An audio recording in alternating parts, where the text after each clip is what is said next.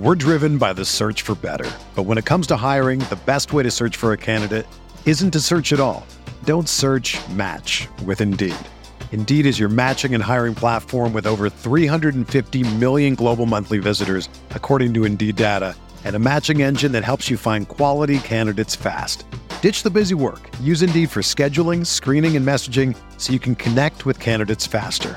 Leveraging over 140 million qualifications and preferences every day, Indeed's matching engine is constantly learning from your preferences, so the more you use Indeed, the better it gets. Join more than 3.5 million businesses worldwide that use Indeed to hire great talent fast. And listeners of this show will get a $75 sponsored job credit to get your jobs more visibility at Indeed.com/Blue Wire. Just go to Indeed.com/Blue Wire right now and support our show by saying that you heard about Indeed on this podcast. That's Indeed.com/Blue Wire. Terms and conditions apply. Need to hire? You need Indeed.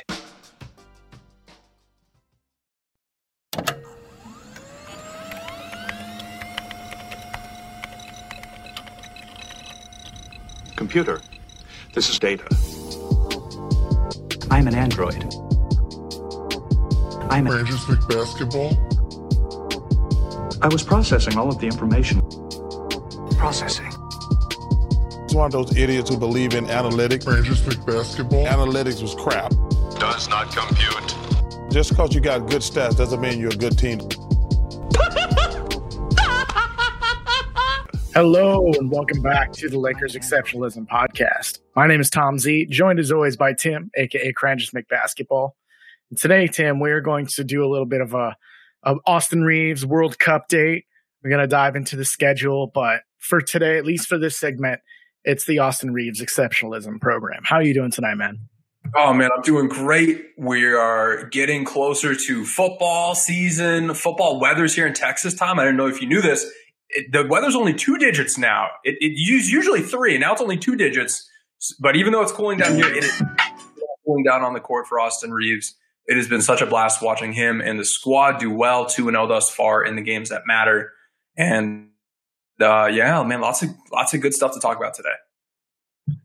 Sorry about that. Didn't mean to derail you. I just want people to enjoy this lovely thumbnail. We will be posting this to YouTube. Just wanted to give the people in playback the chance first to see it, and we'll be sharing that with the world. But yeah, man, it's been really fun.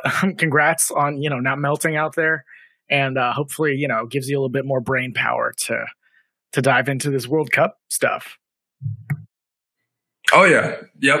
Staying inside. I'm not going in the 8,000-gallon hot tub or whatever my pool is these days that I have to refill every week because it just it doesn't melt, it evaporates. Don't Texas. Yeah, dude, that sounds miserable, but yeesh. Well, today, Tim, let's dive straight into the World Cup. Austin, as we've covered in a couple pods before, has been doing great, kind of like building in his role, getting more minutes. I think that first official group stage game, he was third in minutes.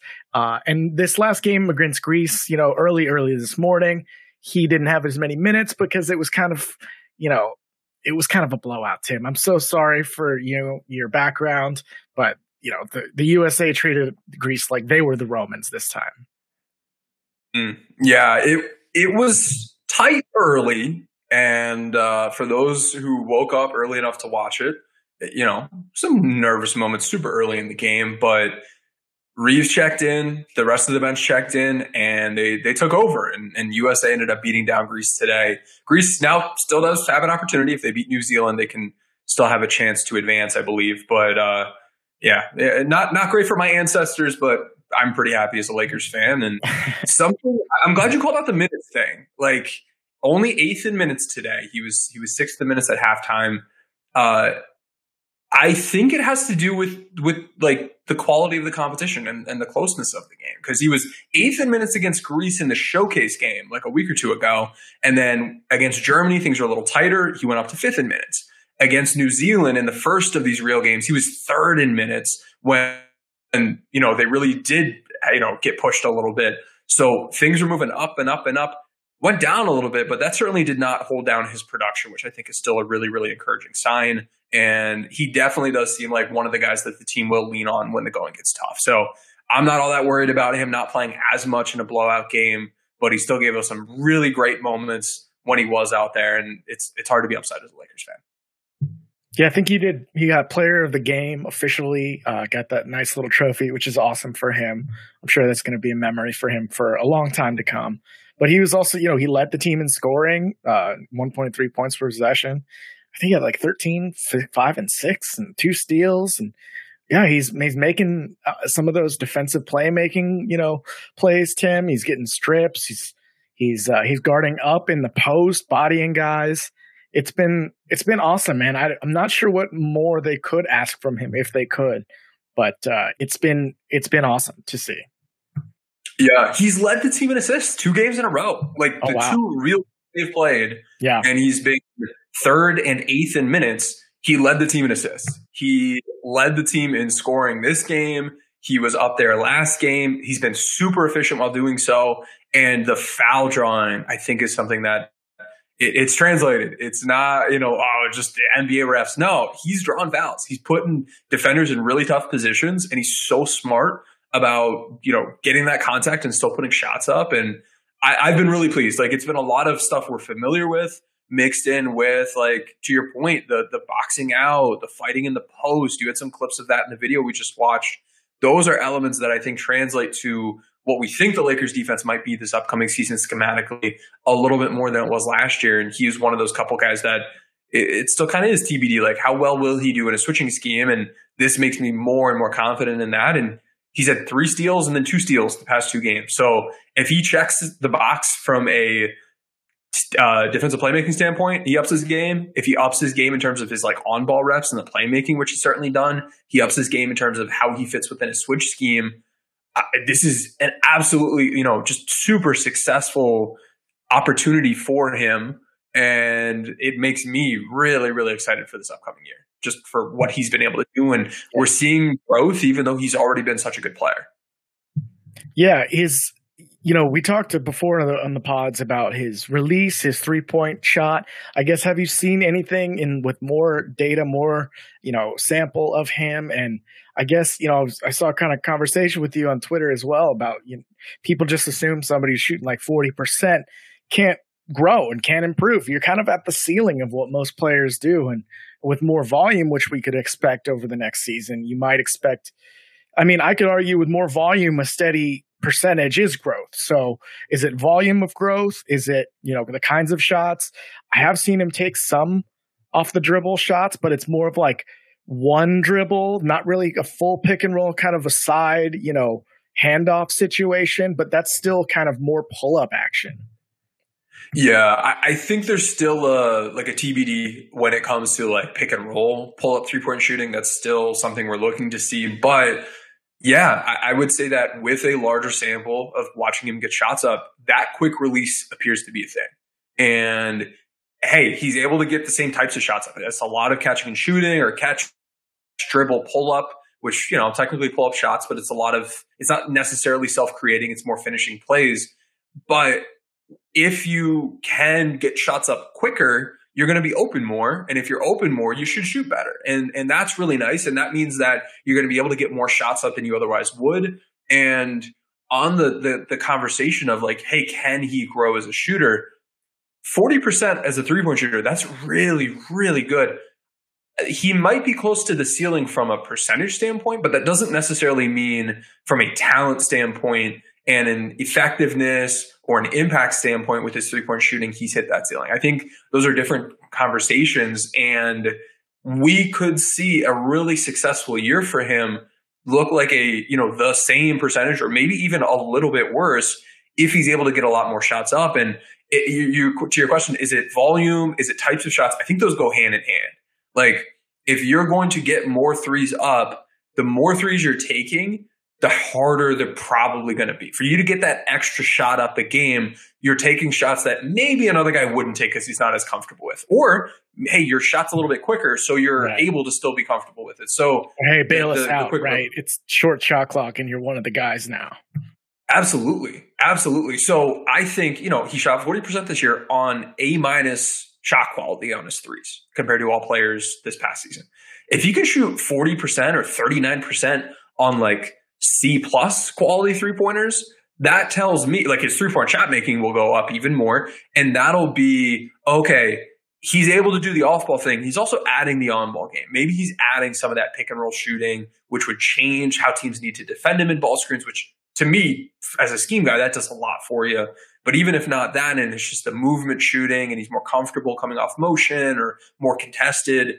Yeah, I definitely think we can see growth. He's peaked or he's in his peak, or certain elements of him might be peaking while others are still growing. Like I think there's an athletic peak that we reach as players. And then there's also like a skill peak kind of separately and an IQ peak that's a little separate. And there are elements of your game that continue growing for longer than other ones will. Like maybe he's not going to be able to jump as high 2 years from now than he can right now. But I mean, he's at an age where he probably won't decline that much, but the skill growth can certainly still improve. So don't say that he's not a prospect, but that doesn't mean he can't improve. And those little things can make a big difference.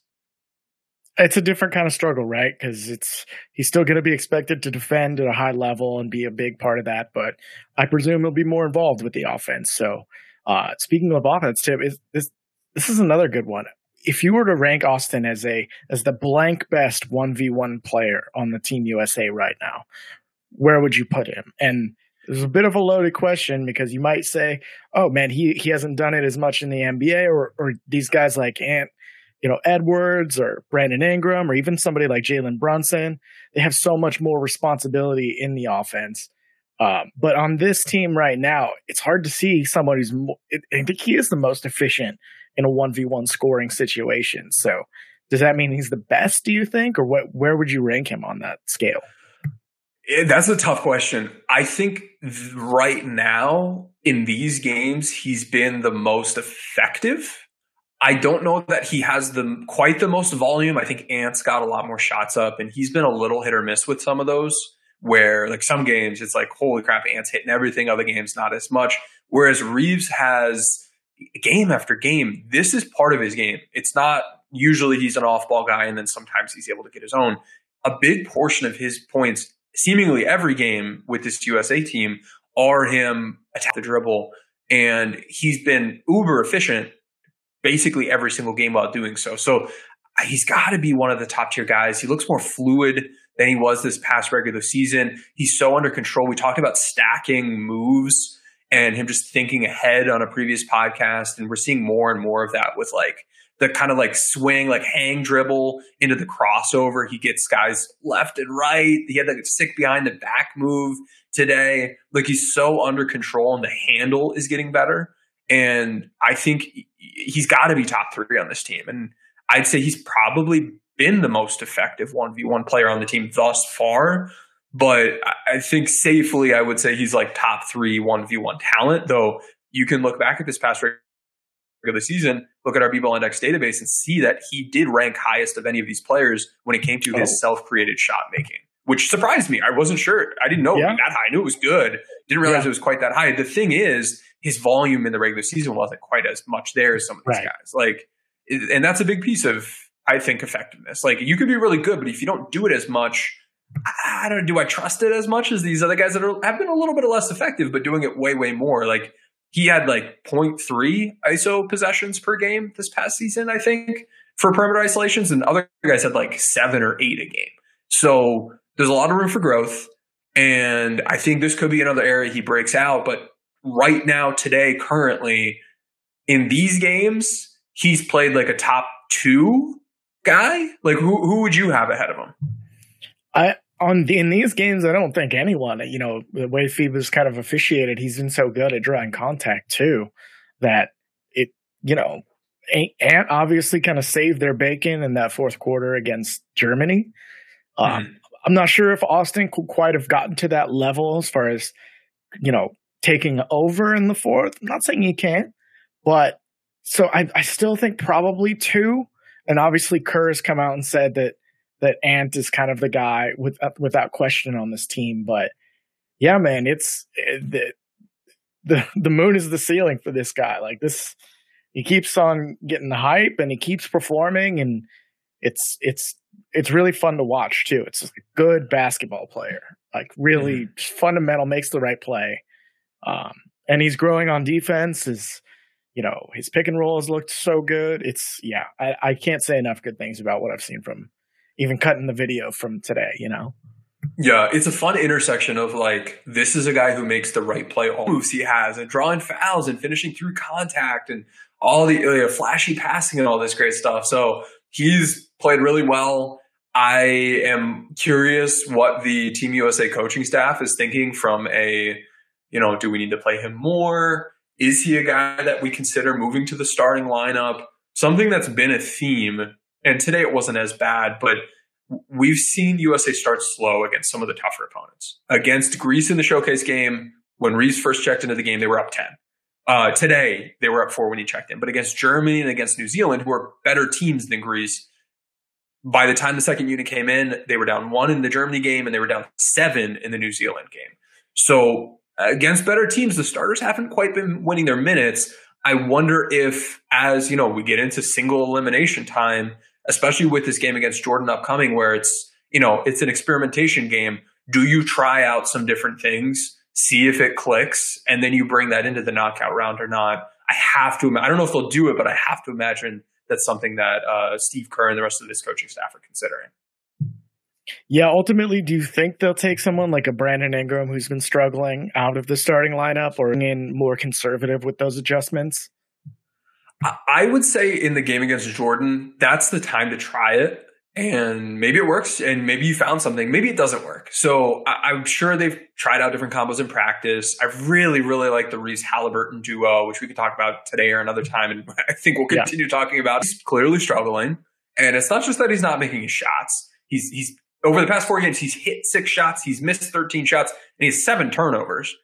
He just doesn't seem to have much rhythm, or he doesn't seem to fit as well. And I wonder if maybe less minutes, or maybe him not starting, or maybe just him playing next to a Reeves or a Halliburton helps just feed him a little bit more, put him in better situations where he can play with more rhythm. That starting unit seems to have a bit less flow. It's a bit more stagnant. And maybe if you break up Reeves and Halliburton, you're able to kind of spread the love a little bit.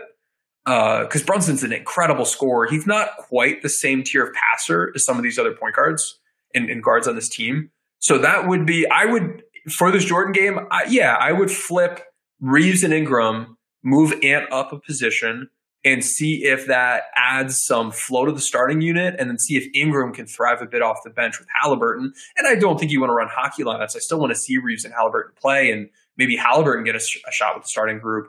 But I do think it's time to try some different things. Yeah, it'll be a good chance. They're already clinched. Really interesting. France got booted. So it's another big team. China didn't make it. Not quite on the level of France, but some big countries with a lot of invested in basketball. I haven't quite got this far. It's what happens, like what you were worried about, right? All you got to do is lose 2 games in those first 3 and you're out. Yeah, it's only 3 games. You do not have much margin for error at all. I watched that game where France lost to, who was it? Latvia, not Slovenia.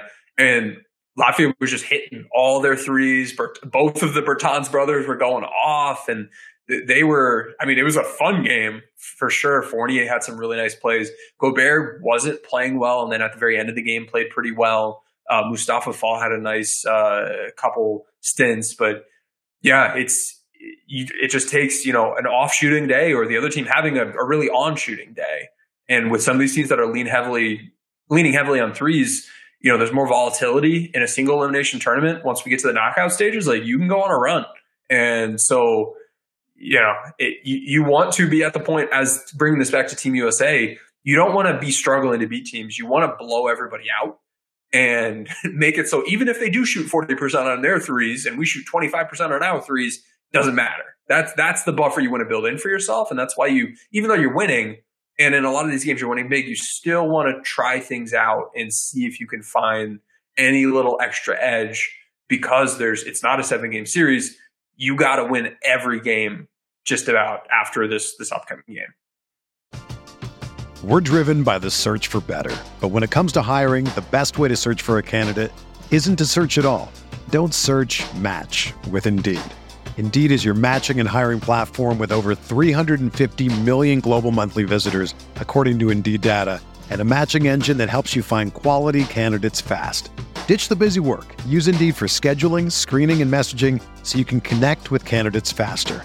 Leveraging over 140 million qualifications and preferences every day, Indeed's matching engine is constantly learning from your preferences, so the more you use Indeed, the better it gets. Join more than 3.5 million businesses worldwide that use Indeed to hire great talent fast. And listeners of this show will get a $75 sponsored job credit to get your jobs more visibility at Indeed.com/Blue Wire. Just go to Indeed.com/Blue Wire right now and support our show by saying that you heard about Indeed on this podcast. That's Indeed.com/Blue Wire. Terms and conditions apply. Need to hire? You need Indeed. Another day is here, and you're ready for it. What to wear? Check. Breakfast, lunch, and dinner? Check. Planning for what's next and how to save for it? That's where Bank of America can help. For your financial to-dos, Bank of America has experts ready to help get you closer to your goals. Get started at one of our local financial centers or 24/7 in our mobile banking app. Find a location near you at bankofamerica.com/talktous. What would you like the power to do? Mobile banking requires downloading the app and is only available for select devices. Message and data rates may apply. Bank of America NA, member FDIC. Yeah, lots to talk about. We'll continue to talk about more World Cup as stuff happens. Possibly we'll try to figure out a stream if there's not a crazy, I don't know. We probably won't, but we'll continue to cover it on the pod at least. But for the rest of the pod, Tim, we're going to discuss the schedule breakdown. So we were talking a little bit this weekend about it and just trying to figure out what more content we could do. And the schedule came out a couple weeks ago, and I found it really interesting because there's a lot of we talk about like schedule losses, right? Things that you can look at ahead of time. I'm sure coaches are already kind of breaking it down in terms of how to scout and how to plan things, ahead. But I guess, last year we started so slowly that they spent the rest of the season digging themselves out of it. Now, granted, this roster is much improved, but they're going to have a lot of tests, Tim. They have one of the toughest strengths of schedule. So what we can do is, I don't know if you want to stream. Yeah, there we go. Perfect. We got this fancy website here that kind of ranks all the strength of schedule. And I guess just starting off, fourth toughest strength of schedule. This will change, obviously, as the records for this year are updated. But they're in, the toughest division in basketball probably right now with the Suns, the Warriors, the Kings. I guess, do you have any concerns that they're going to start off slow like last season? I do. And I think this team is better, and they're better set up to play well. And there's some continuity from last year's team to this year's team. There's still a couple of key pieces that have changed, but we might see the team. I think whatever starting lineup they throw out there, it's probably going to be 5 guys who were on the roster last year. And I think that, that stability helps them. And you could debate Rui or Vando starting. Either way, those are guys that were on the team last year. So there have been pieces that have been moved around in terms of depth. And those guys might be able to fight for and win starting jobs eventually, but I think they're in a better place to open things up. But as we get into this app here, I'll show you, the team does have a pretty difficult strength of schedule, and even early in the season. So we see here, this is the Positive Residual calendar app. Go to positiveresidual.com/shiny/NBA. You could see this. We see Lakers' 4th toughest strength of schedule. If we look at games where they have a rest advantage, they are 4th lowest. They're not playing too many games where they've had a chance to rest and the other team's coming off a back-to-back. When we look at games with a rest disadvantage, they are 6th highest. So that's not good. And so that can be concerning for sure. As we go into the Lakers specific calendar and try to break things down, we can see here on this app, there's a lot of cool stuff. So in the strength of schedule, they look at who you're playing, the rest advantage and disadvantage, how far are you traveling? We can see here the Lakers on the season, they have to travel 43,000 miles, which ranks, 3rd, 6th, 9th in the NBA. They look at back-to-backs. They look at all these different things. They look at elevation. We can even take a look and see which games, okay, against Denver, yeah, high altitude, that can be problematic. That factors into this. So there's a lot of cool stuff happening with this. And when we look at the first one, so LA started 2-10 last year. If we look at the first 12 games, which would be, let's see, 3, and 6. And 6 of the first 9 are on the road, too. Mm-hmm. Yep. It is going to be a tough opening dozen games. Here's the first dozen. They've got 6 at home, 6 away, 1 rest advantage, 2 rest disadvantages. They'll be 5th in miles traveled. And they've got some tough games on here, man. They start with Denver, Phoenix, and Sacramento. Those are not easy teams. Orlando, they do get. That's a back-to-back for the Lakers, unfortunately. They get the Clippers at home, but it's the Clippers, so they're not traveling anywhere. Again, you get Orlando, but then Miami, you get Phoenix again. Memphis will be without Ja, but you get Sacramento again. So there are some challenging ones in here. And if we look at this .540 strength of schedule, if this were its own month of the year, it would be the hardest full month of games for the Lakers this season. This is going to be just about as tough a stretch as they're going to see. And you got to play the champs. You got to play Phoenix. You got to play Sacramento twice. You've got a couple back-to-backs.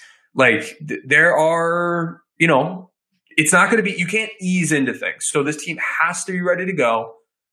In terms of what that means, I want to see in preseason games us actually run a real rotation. It can't be we don't see LeBron and AD until 3-4 games in. You got to be ready to hit the ground running, or you're going to get punched in the face. Now, do they go 2-10? Probably not.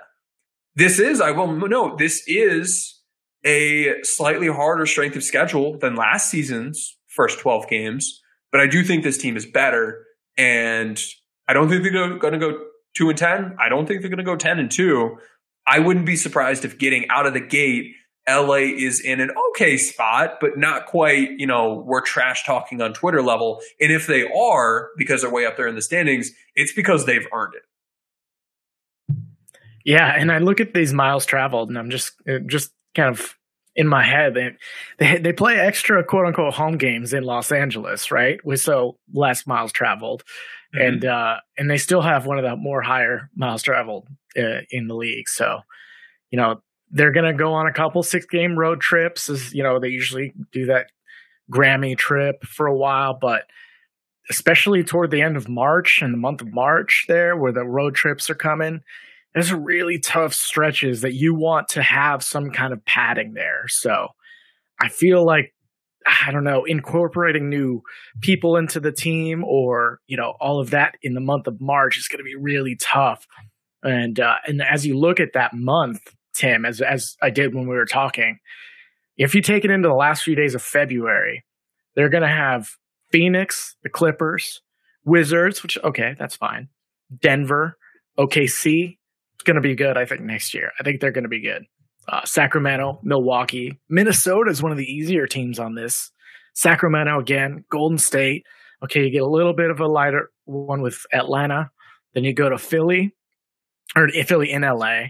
Then you get the Pacers and Milwaukee. Like that's a tough stretch over about a month of real time. And they're not going to be able to, to go 5-10 in that month. They're going to have to kind of build themselves up a little bit of wiggle room there. So I don't know. I don't remember them having a stretch like this, but I also don't remember diving into the schedule quite this deep before the season. Yeah, it certainly looks challenging, and they do have a number of, home games in there, but things don't let up. You go from the end of March into April, you've got, starting with Milwaukee, away at Memphis, away at Indiana, away at Brooklyn, into April, away at Toronto, away at Washington. 6 away games in a row is the longest. It's tied for the longest road trip of the season. With at the end of January into February, we've got, starting with Golden State, away there, away at Houston, at Atlanta, at Boston, at the Knicks, at Charlotte. So 6 games each time. The strength of schedule for this January to February 6 games it grades out tougher than the end of March one, but they both grade out as really damn tough. it's hard to win that many games on the road. So you need to be in a good spot as we think about like the All-Star break here in the middle of February. If you are getting new pieces, you've got to again start out with Golden State. The Spurs will be easier, but then Phoenix, the Clippers, Washington's not too bad, and then right into that March schedule you were just talking about. So it it might be a year to try to be a little bit more consistent with the roster. But yeah, I don't know, man. There are a lot of tough teams in this league. There aren't too many rollovers. I don't think we're going to have a Wemby sweepstakes where 5-6 teams are just punting the year. It's going to be challenging. And there are a lot of tough months. The ones that grade out the toughest are, let's see here. So October's 4 games grade out is really difficult. Denver, Phoenix, Sacramento, Orlando. And Orlando's on a back-to-back. Yep. The hardest full month of the schedule, though, is February. And part of the reasons for that are you've got 4 back-to-backs. You've got Boston, Phoenix, Golden State, the Clippers, Utah, and the Knicks all away. And then at home, you've got Denver. You have to play the Pelicans and the Wizards, both on the second half of back-to-backs. So there are some challenging ones in there. But, I mean, I feel like at this point we've covered just about every month. Are there any parts of the schedule you see that might be a little bit softer, where it's more of a time to maybe rest and recuperate, rest guys, get, try some new stuff out? Like, what are things looking like there from your eyes? It looks like just after or around the midseason tournament, they might have a chance to pick up some wins, pick up some rest.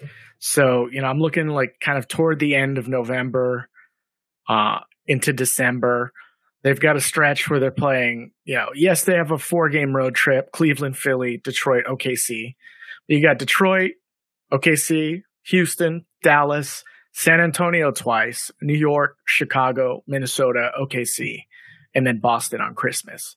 So that stretch right there, most of those are on the road. So that's another, you got a 4-game stretch, 1 game at home, 3 away, 1 game at home, 3 more away, Boston on Christmas. So it's a tough ask, but hopefully they just don't have time to get acclimated, and they're going to have, those extra games that aren't scheduled for the midseason tournament there. There's a big stretch between the 2nd and the 12th, but those will be filled in once the midseason tournament's kind of figured out. Kind of a weird quirk there too.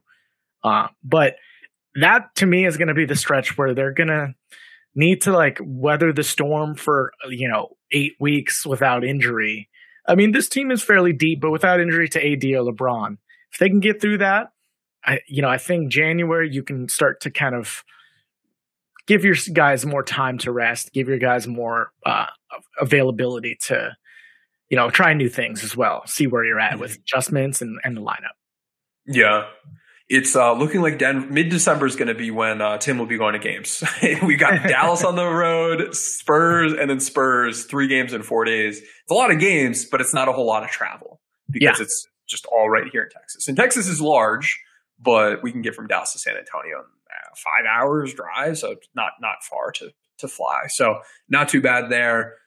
But yeah, no, man, just looking at these months, there's not a whole lot of let up. January does look like one of the easier months. It is the easiest month from a strength of schedule standpoint. You'll see here 10 of the 15 games are at home. The Lakers will be 26th in miles traveled of the 30 teams for the month of January. One of their 5 away games is at the Clippers, which certainly helps. So this could be a time to, you still have a lot of games. It's not like you don't have games, but it's basically a game every other day this whole month, which is, that's going to be fun from a content standpoint. From a playing standpoint, even though it's easy, that's going to be a grind. One thing about March I do want to call out, and you called out some of the tough opponents. Something that will help the team is that 9 of the 14 games are at home. The team will rank 29th in miles traveled among all teams. And this is the only month of the year where the Lakers actually have more rest advantage games than rest disadvantage games. They have 3 to their advantage, 1 disadvantage, and they only have 1 back-to-back, and it's Milwaukee, Memphis. So some tough teams in here, but from a scheduled wins, scheduled losses standpoint, it's that helps alleviate a little bit of the concern, I'd say. Yeah, it's probably not going to see the same, rabid wins counting march to the finish as we did last year. It's a little special circumstance there, but it's still going to be, important for this team to pick up wins wherever they can. Because going in toward that end of season, they're going to have to ramp up just on their own, right, to get in playoff shape and figure out their seeding as well. Because I don't expect them to be in the play-in conversation again, but you never know. If you start slow again, these are the kind of ways that it's hard to dig yourself out. Mm-hmm.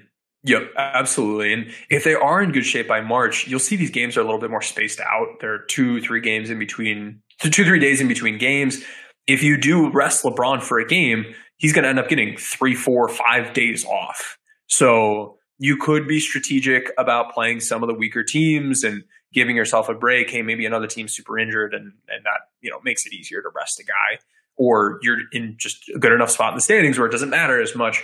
But post All-Star break, I think that month of March, you still want to be doing well, but you might have some time, even though there's some tough opponents in there to rest guys a little bit, where it's like January super hectic, November super hectic, December is a little bit more laid back just from a volume of game standpoint, February, of course, with the All-Star break. So there's, alternating months of there's a lot going on. This is a grind, and hey, we can, take a break a little bit, which is nice. And then as we get to the end of the season and we look at how the team will be closing things out in April, I guess the last 5 games of the year, you've got Cleveland at home.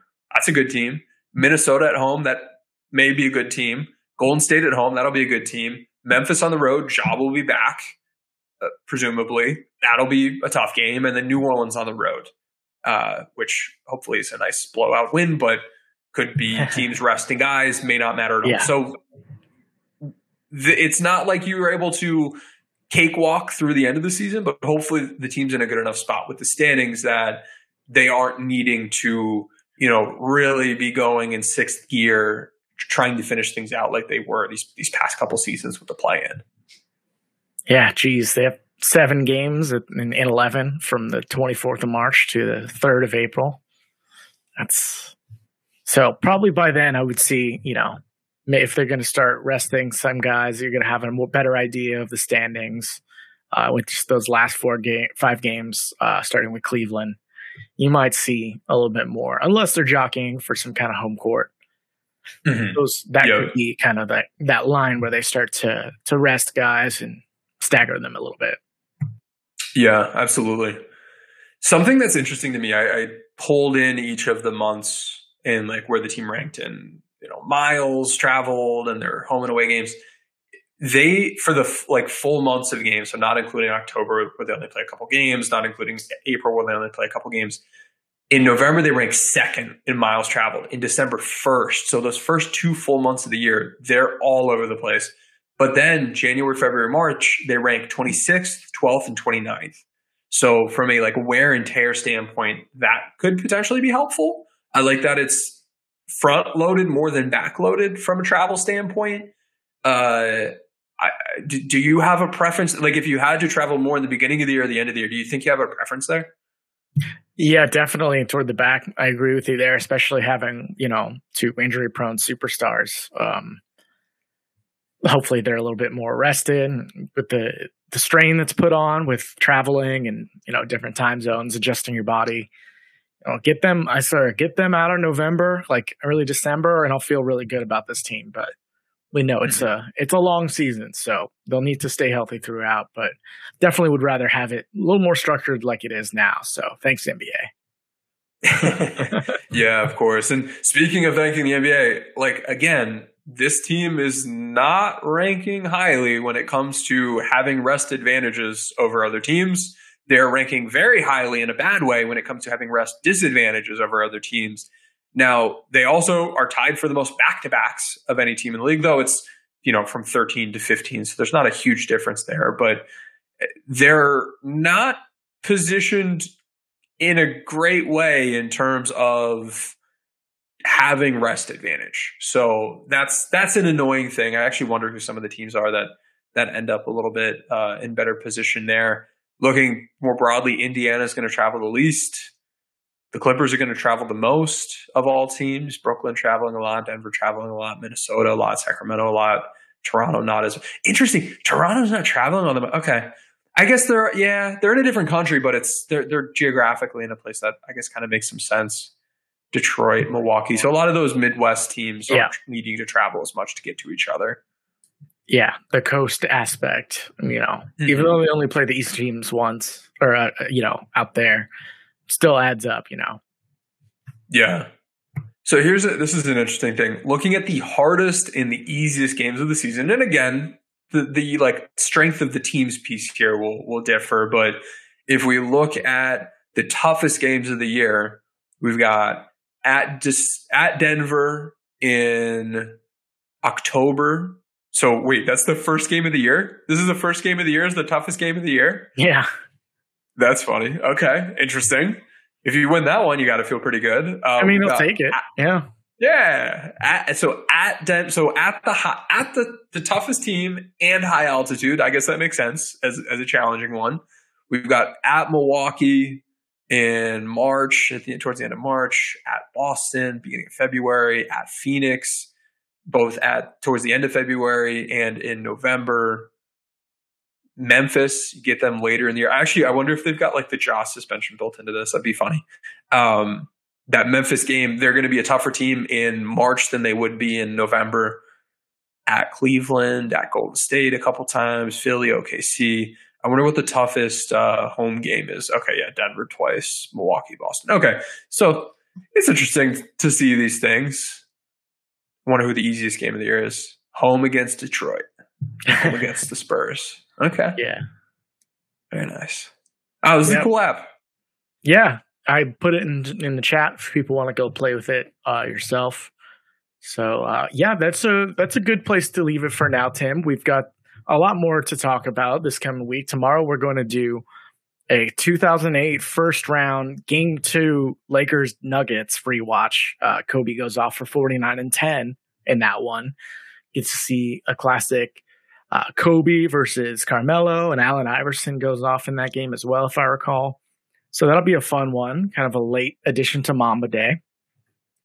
And then on Thursday, we are going to talk about the biggest threats in the West to the Lakers. So this schedule, conversation will help us kind of, in framing that, I think, and how we can expect the team to go throughout the season and who can be, positioned to be in a better place than the Lakers. And just a couple of quick things, we know we've been going a lot of content this summer for everybody. We're going to up it for this next season. So the plan as of right now is we're going to try and stream all the games, at least for now. That's the plan. We're going to try to update the Twitter, the Instagram. So go follow us on there. And especially if you want to get in our Discord now, we're changing the rules. Okay. It's our rules to change. So screenshot a subscription to the Lakers Exceptionalism YouTube. And I'm going to drop a link to that right now in the chat. Hold on. It's our handle's just at Lakers Exceptionalism. You can search Lakers Exceptionalism as well. If you just screenshot that you sub to us, that'll be your new pathway into the Discord. And thank you for joining us in the Discord, everyone. We're also working on giving you more content for the Discord tiers of the different levels. I'm sorry, I forget the names, but you know what I'm talking about, Tim. We're still working on it, specifics, but we're definitely going to bring you more stuff this season. We're going to have some film room sessions on a weekly basis, much more bonus pod content, extra videos, a whole bunch of good stuff. A lot of it is going to have to do with playback, like playback.tv/Lakers Watch Party, and that YouTube. So go follow us on both of those. We're going to have a lot of good stuff cooking with each. Jump in the Discord, like Tom said. Just send us that you've subscribed to the Lakers Exceptionalism YouTube account. That really, really helps us out as we're trying to grow and get the word out to other people and sustain what we're doing here. And want to shout out some of the folks in the different tiers: Court Prowse and TJ Timotagi in the arena sponsorship tier, Zach Harris, Q-Daddy-O, iPod Shuffle, Miguel, T. Shuttleworth, Omar, Roy, Abdulrahman, Kino Mason, Doppler, Mario in the owner's box, as well as the folks in the courtside and lower bowl tiers. They're getting great content. You're going to get even more coming up this next season. So jump in there, continue the conversation with us. And keep an eye out. We'll be back Tuesday. We'll be back Thursday. And we're getting closer and closer to the season. Yeah, man. I think we're 39 days until that first preseason game. So I'm sure even more news will start to trickle out as we get closer to training camp. But once again, thanks, everybody. We're really excited about the upcoming season. Go follow us on Instagram, Twitter, and subscribe to us on YouTube and get in our Discord. It's going to be a lot of fun. I'm going to start posting these to this Lakers Exceptionalism YouTube, this full playback streams the next day. So if you can't catch them all, we got you. We're going to do as much as we can and give you, no reason not to experience at least some of our good stuff. Yeah, and before we hop off, speaking of good stuff, if you're listening to this on the podcast right now, you did not see the video that Tom played at the beginning of this stream, which was phenomenal.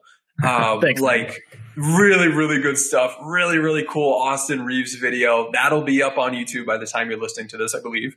And that would be a great, first way to watch that video, subscribe on the YouTube. And we got a lot of fun stuff coming up ahead. But man, dude, knocked it out of the park with that video. Really, really good stuff. It's been so much fun to watch him play on that team. And yeah, really cool to see all the audio and the pundits and the game film and the Reeves interviews and all that stuff cut together. Appreciate it, buddy. I'm gonna try and schedule that for 10 a.m. PST. Hopefully, when most people are, able to watch it. So hit that bell for notifications, and you'll get notified. So, thanks again, everybody. We'll talk to y'all next time.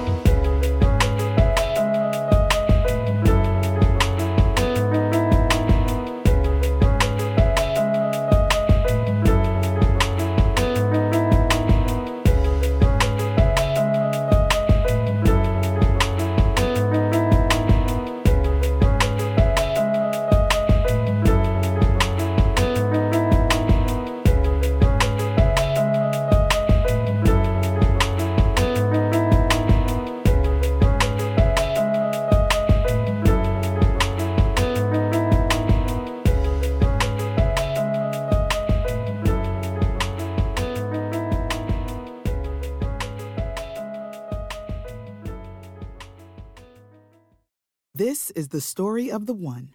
As head of maintenance at a concert hall, he knows the show must always go on. That's why he works behind the scenes, ensuring every light is working, the HVAC is humming, and his facility shines. With Grainger's supplies and solutions for every challenge he faces, plus 24/7 customer support, his venue never misses a beat. Call quickgrainger.com or just stop by. Grainger, for the ones who get it done.